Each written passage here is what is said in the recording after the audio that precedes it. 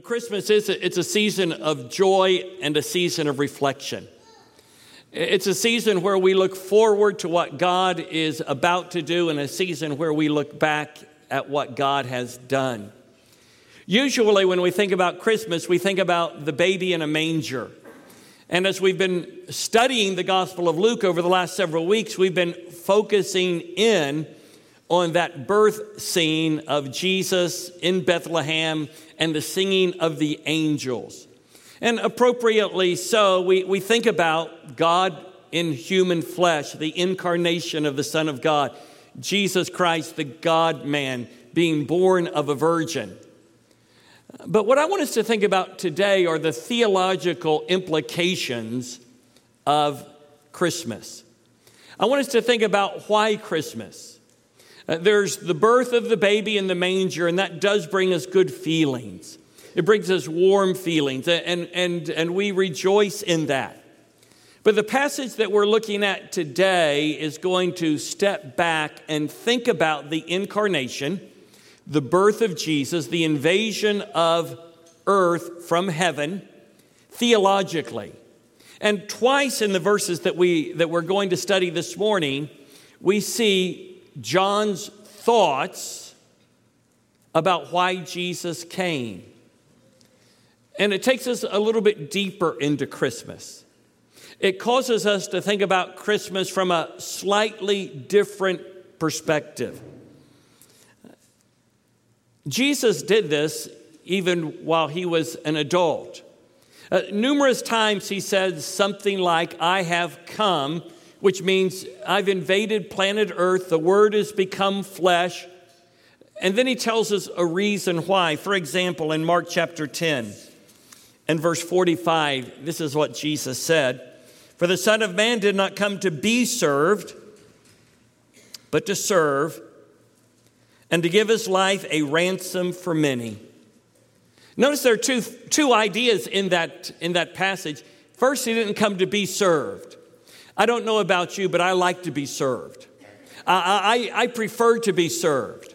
But that's the part of me that still needs to grow in Christ likeness, because when Jesus came, he says, "I didn't come for people to serve me. I came to serve people and to give my life a ransom for many." He came to die, to purchase for God, to redeem sinners, to establish a kingdom. He didn't come to be served, but to give his life as a ransom. And then in Luke chapter 5, listen to what Jesus said.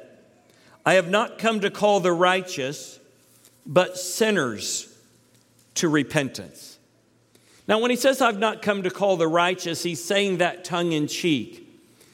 Because the Bible says there is none righteous, no, not one. We are all sinners by birth and sinners by choice. So when he says, "I've not come to call the righteous," he means there's nothing that I can do for the self-righteous.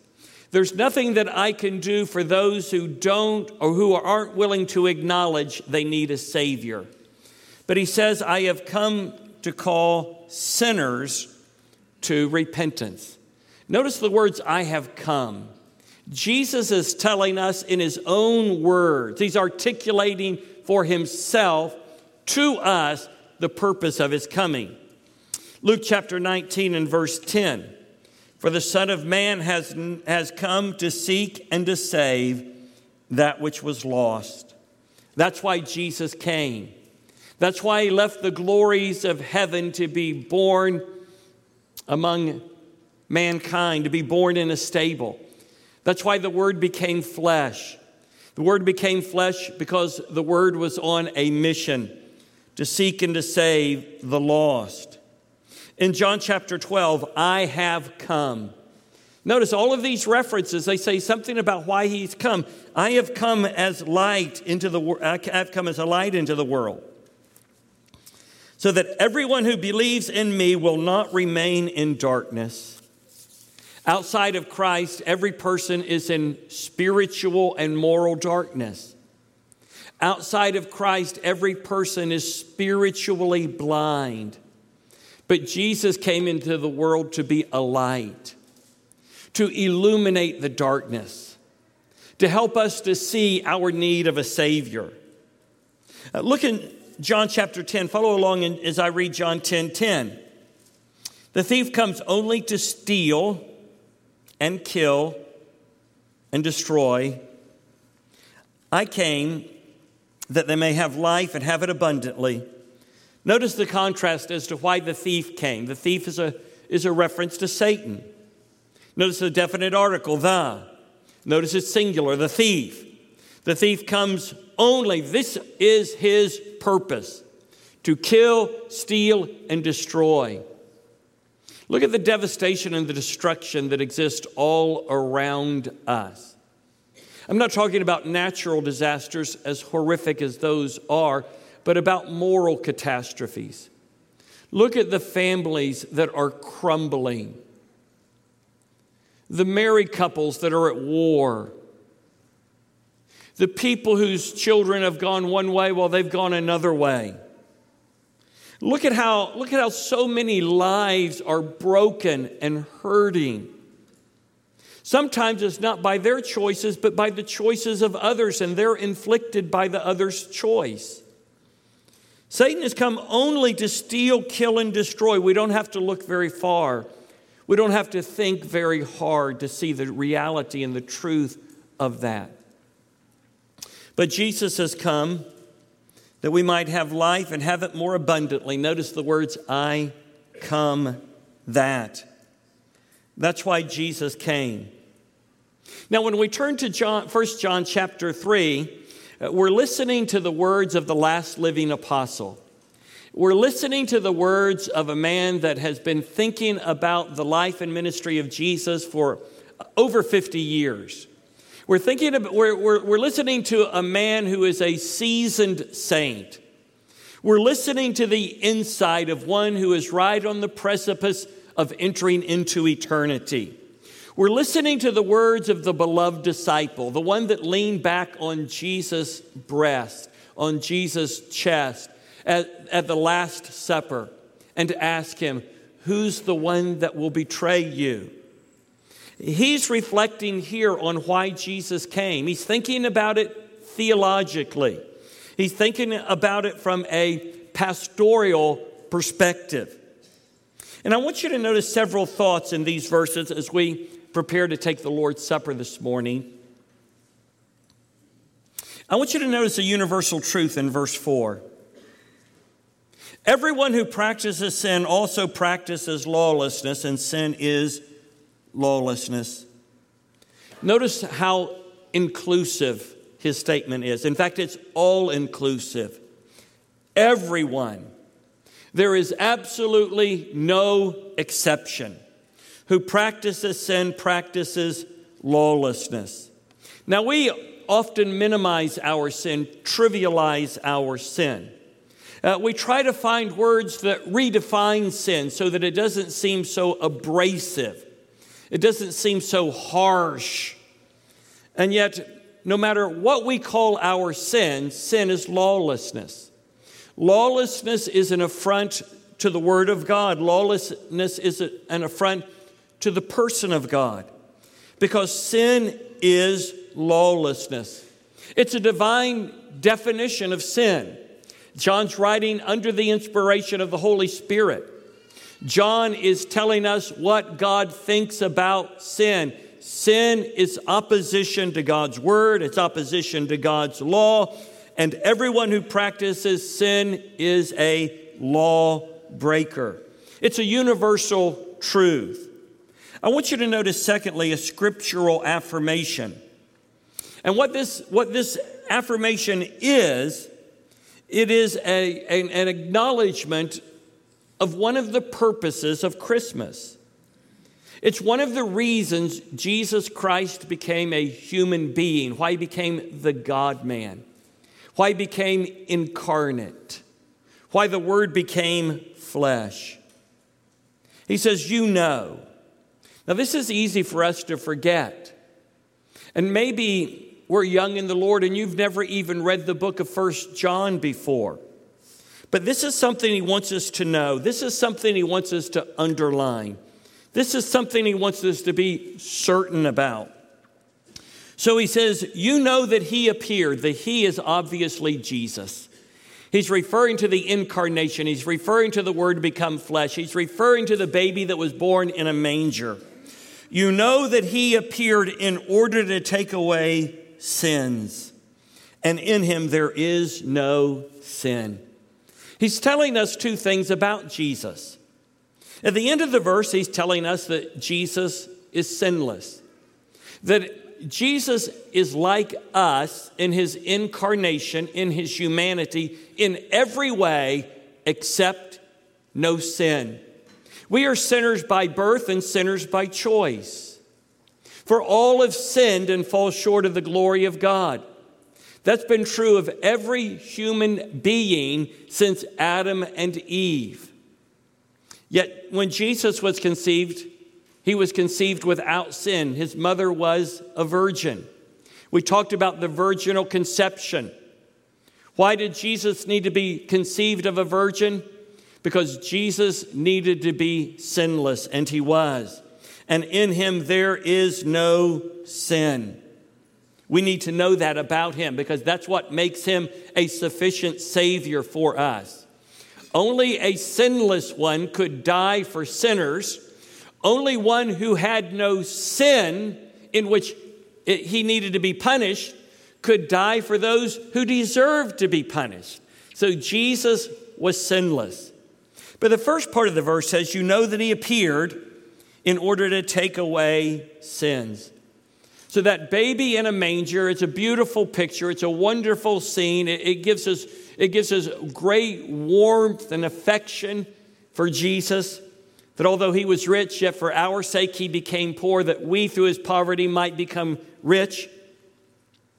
He came primarily to take away sin. In fact, that's what his name means. The name Jesus means Yahweh saves, or God saves. His mission and his name were wrapped up together. So he appeared, he was born into this world to take away sins. What he means by that is to bear our sin in his body on the tree. That is, John is saying Jesus died in our place. Jesus suffered for us. This is the way the Apostle Paul put it in 2 Corinthians chapter 5, verse 21. He made him who knew no sin to be sin on our behalf, so that we might become the righteousness of God in him. So it's the great exchange. Jesus became sin for us so that we could become righteous in him. He did for us what we could not do for ourselves. So he bore the punishment for our sin on the cross. Peter put it this way. 1 Peter chapter 2 and verse 24. And Jesus himself brought our sins in his body on the cross so that we might die to sin and live for righteousness. By his wounds you were healed. So when darkness covered the earth at about 12 o'clock on Good Friday until 3 o'clock, and when Jesus cried out, my God, why have you forsaken me? If you know God through Christ, he was bearing the punishment for your sin in that very moment. He was experiencing hell in that moment in our place. God's righteous indignation against our sin was being poured out on him.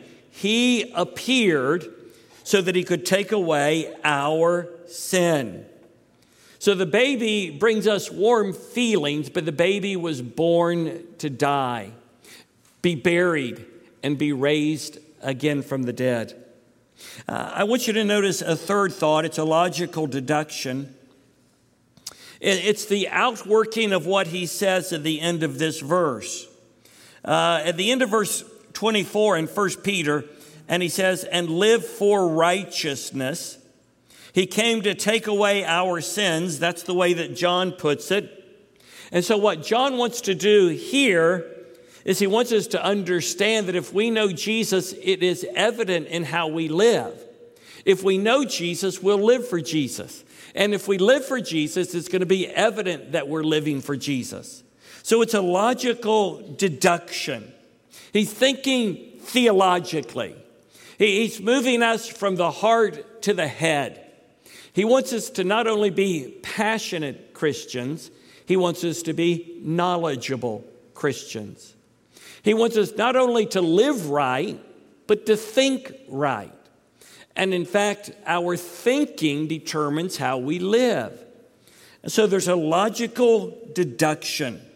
And the logical deduction is the lives that we live day by day are the clearest indicator of whether we know Jesus or not. So he says, no one who remains in him sins continually. So he states it positively.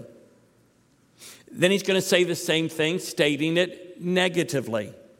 No one who sins continually has seen him or knows him. Now we need to think about this carefully, because all of us in this room are sinners. Some of us are saved sinners. Others of us are unsaved sinners. All of us are sinners. Some of us are forgiven sinners. Some of us are unforgiven sinners. So John says, no one who remains, no one who abides in him sins continually, sins habitually, sins flagrantly. But you know what? We all still sin. We are all still committing acts of sin. Some of us do it without any concern about it, and others of us mourn and grieve over it. I know you'll find this stunning and almost impossible to believe, but I still sin. It shocks me sometimes too.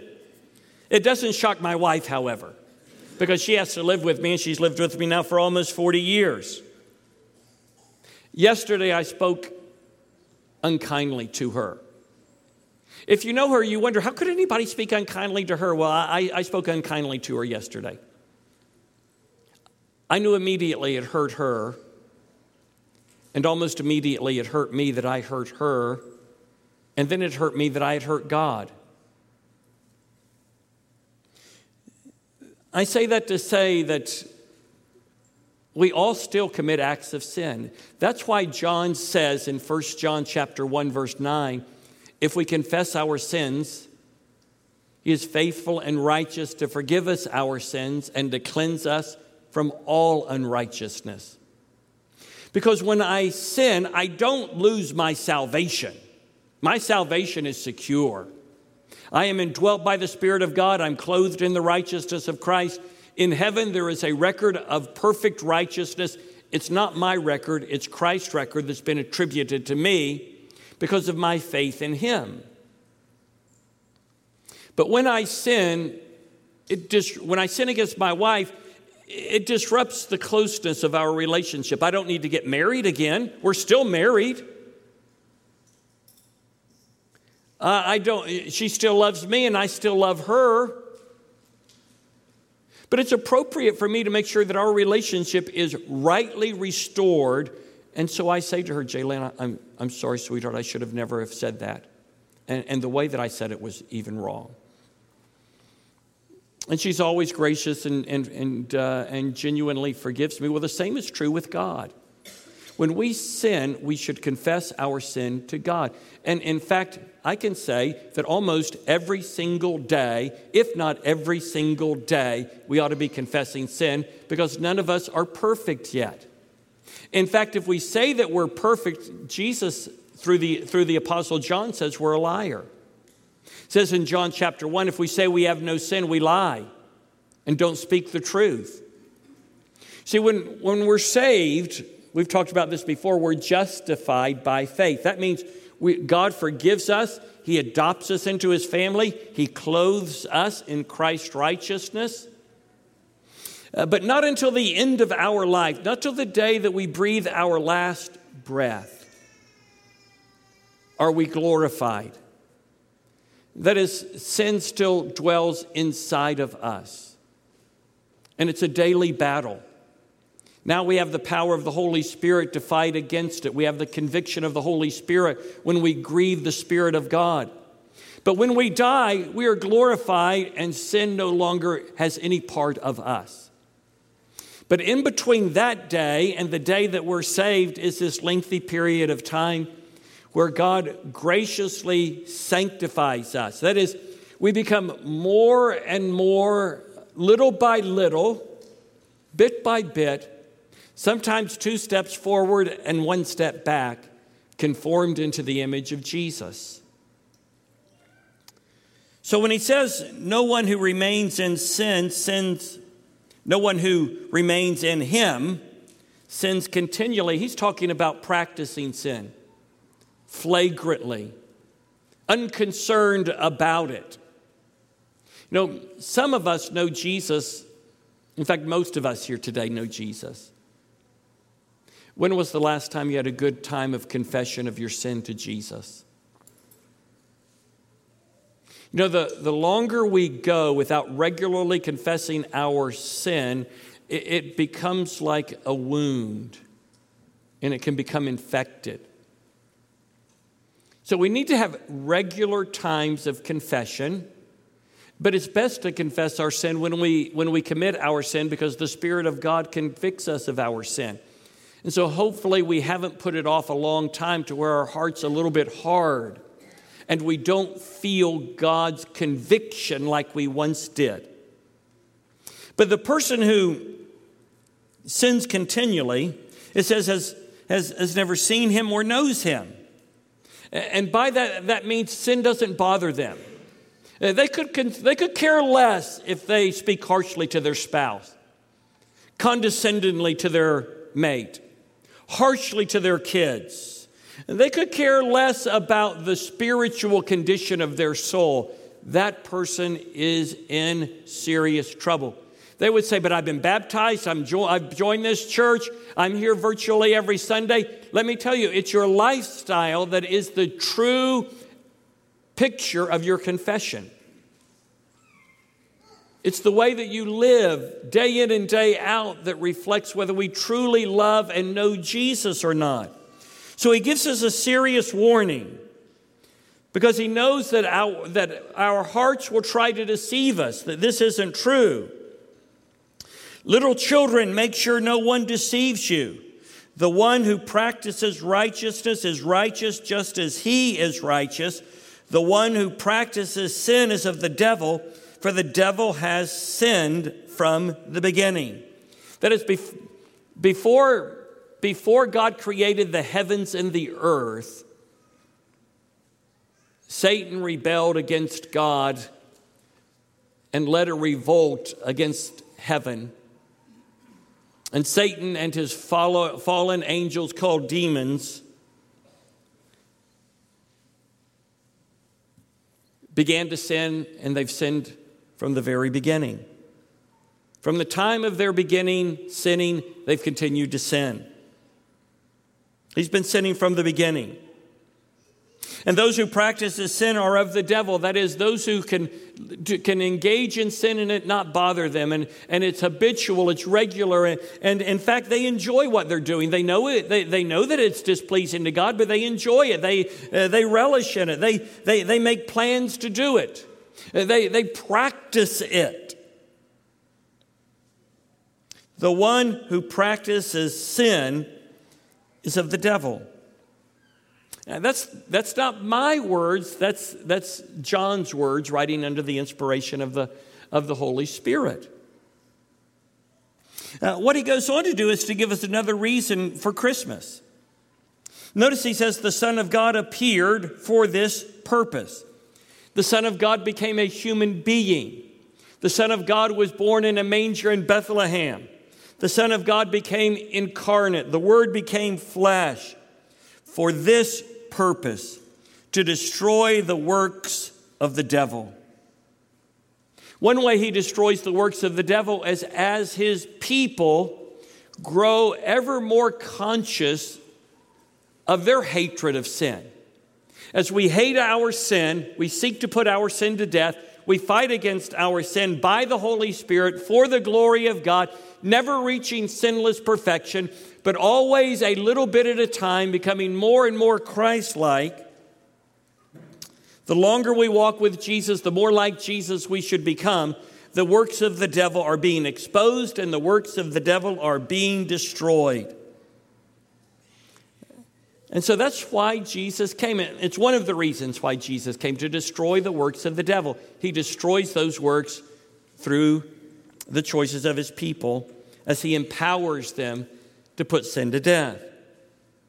But I want you to notice in the last couple of verses that there are only two categories of people. I mentioned that just a moment ago, but John brings it home right here. He says, no one who has been born of God practices sin.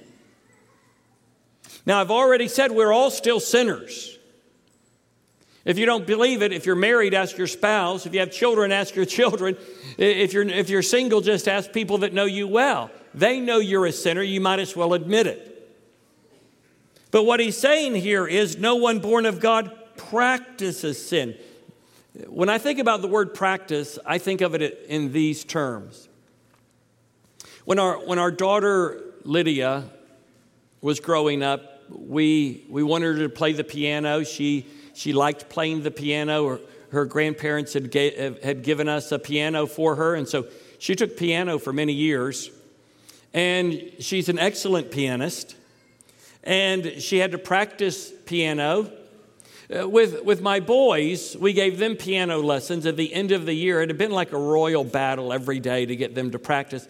We said to the piano teacher, the same piano teacher that's Lydia's piano teacher, we think maybe we're going to find something different for the boys.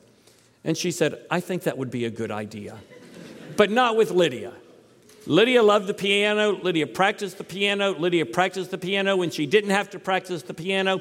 That's what it means to practice. You make plans to do something you enjoy doing.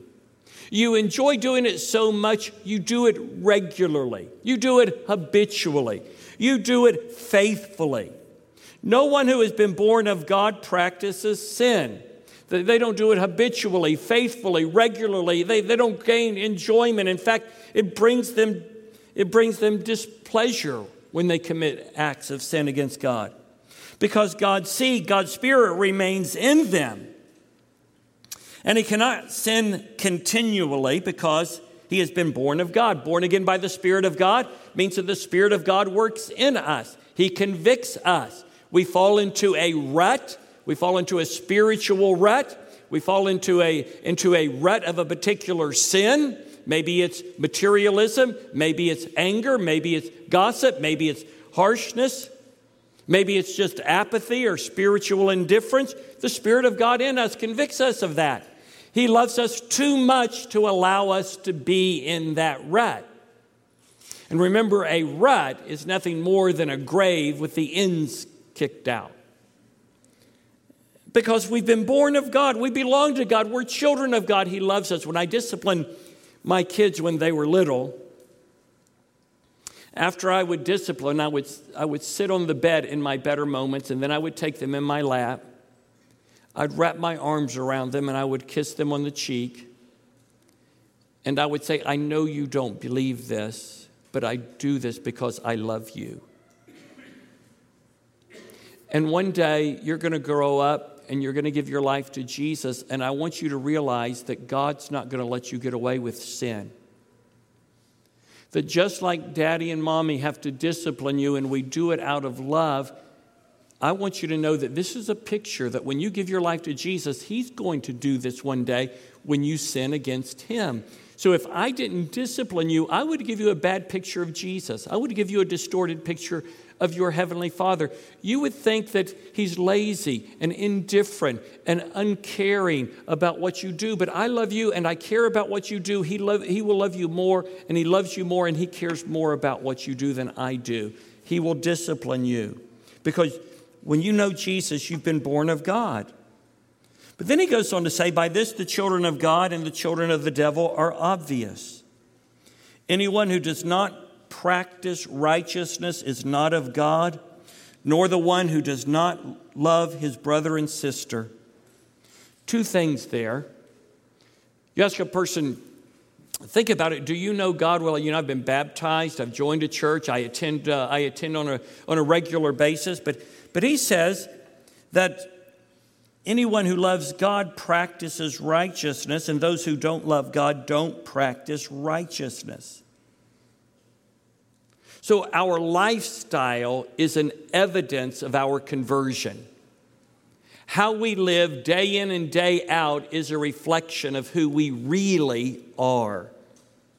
And then he throws this kind of a curveball, and a curveball only in this way. He hadn't said anything about it in the verses that we've been reading.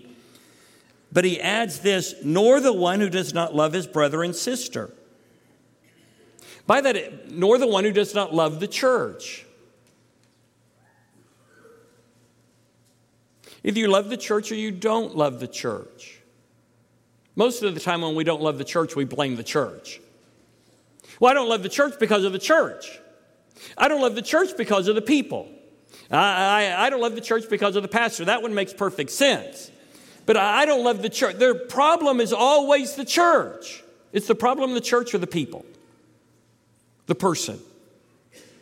Nor the one who does not love his brother and sister. Sometimes we expect more out of the church than we're willing to give the church.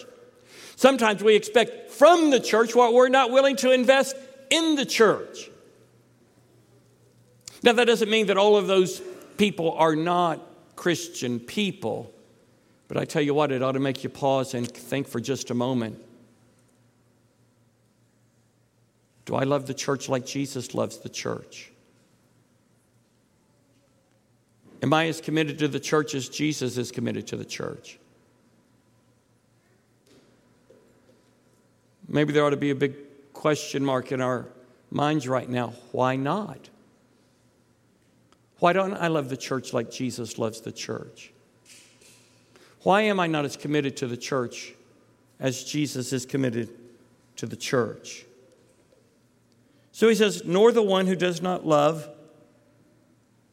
his brother and sister, the church. Well, let me give you a couple of final thoughts, and this is to take what we've just studied and get us ready to take the Lord's Supper. And let me say this, if you're a guest with us today and you may be wondering, Pastor, what's the practice of the church about guests participating in the Lord's Supper? If you know Jesus and love Jesus, we invite you to take the Lord's Supper with us today. That's enough said. I want to say first, as we look at this passage today, it tells us that we are all sinners. Some of us are forgiven sinners, saved by Jesus, and others of us are not forgiven because we've never turned our lives over to Jesus. We're all sinners.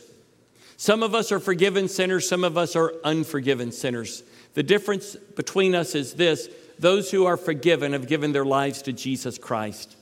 They've asked Jesus to save them because they know that they are in need of a Savior. They know there's something wrong, there's something out of kilter, there's something not right, there's something messed up with me. It's not that the world has a problem, I've got a problem. It's not my mom and dad. And as you know from me being your pastor all these years, I didn't come from a Christian family. There had to come a point when I had to quit blaming my father and my mother for the decisions and the choices that I was making as a teenager. But what's clear and to me definitive is we are all sinners. Some of us are forgiven sinners and some of us are not. The second thing is this: God loves sinners. Christmas reminds us that God loves sinners. For God so loved the world that he gave his only begotten Son. God sent his Son into the world not to condemn the world, but that the world could be saved through him. God loves sinners. Now, those of us who know God through Christ need to take this to heart.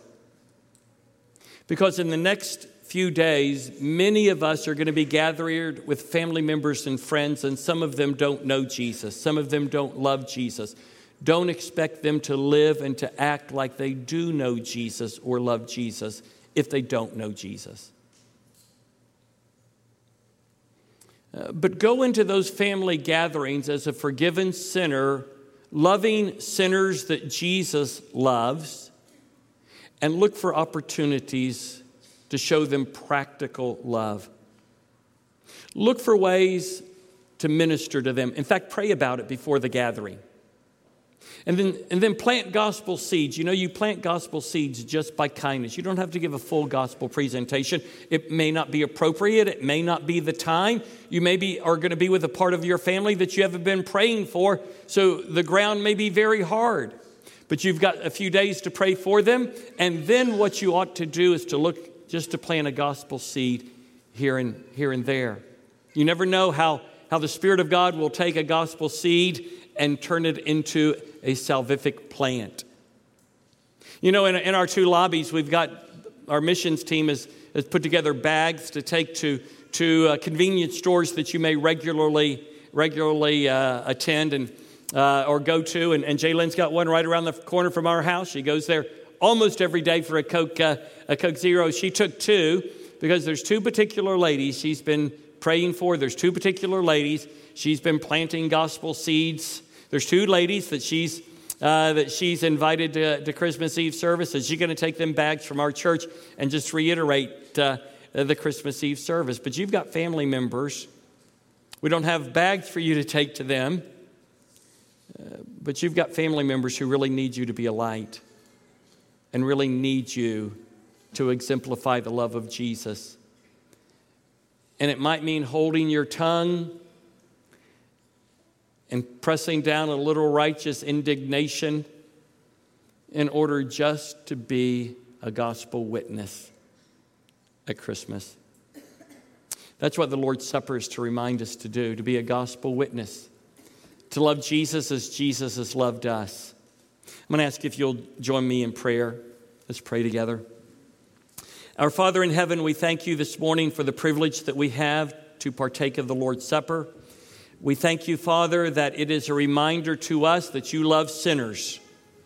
You love saved sinners and you love unsaved sinners. But you love saved sinners in a particular way, in a peculiar way, in a specific way, in an intentional way, in a salvific way. And Father, the Lord's Supper reminds us of that. So Father, as we sing and as our deacons distribute the elements, allow the truth to resonate in our minds. Jesus loves me. In Jesus' name we pray. Amen.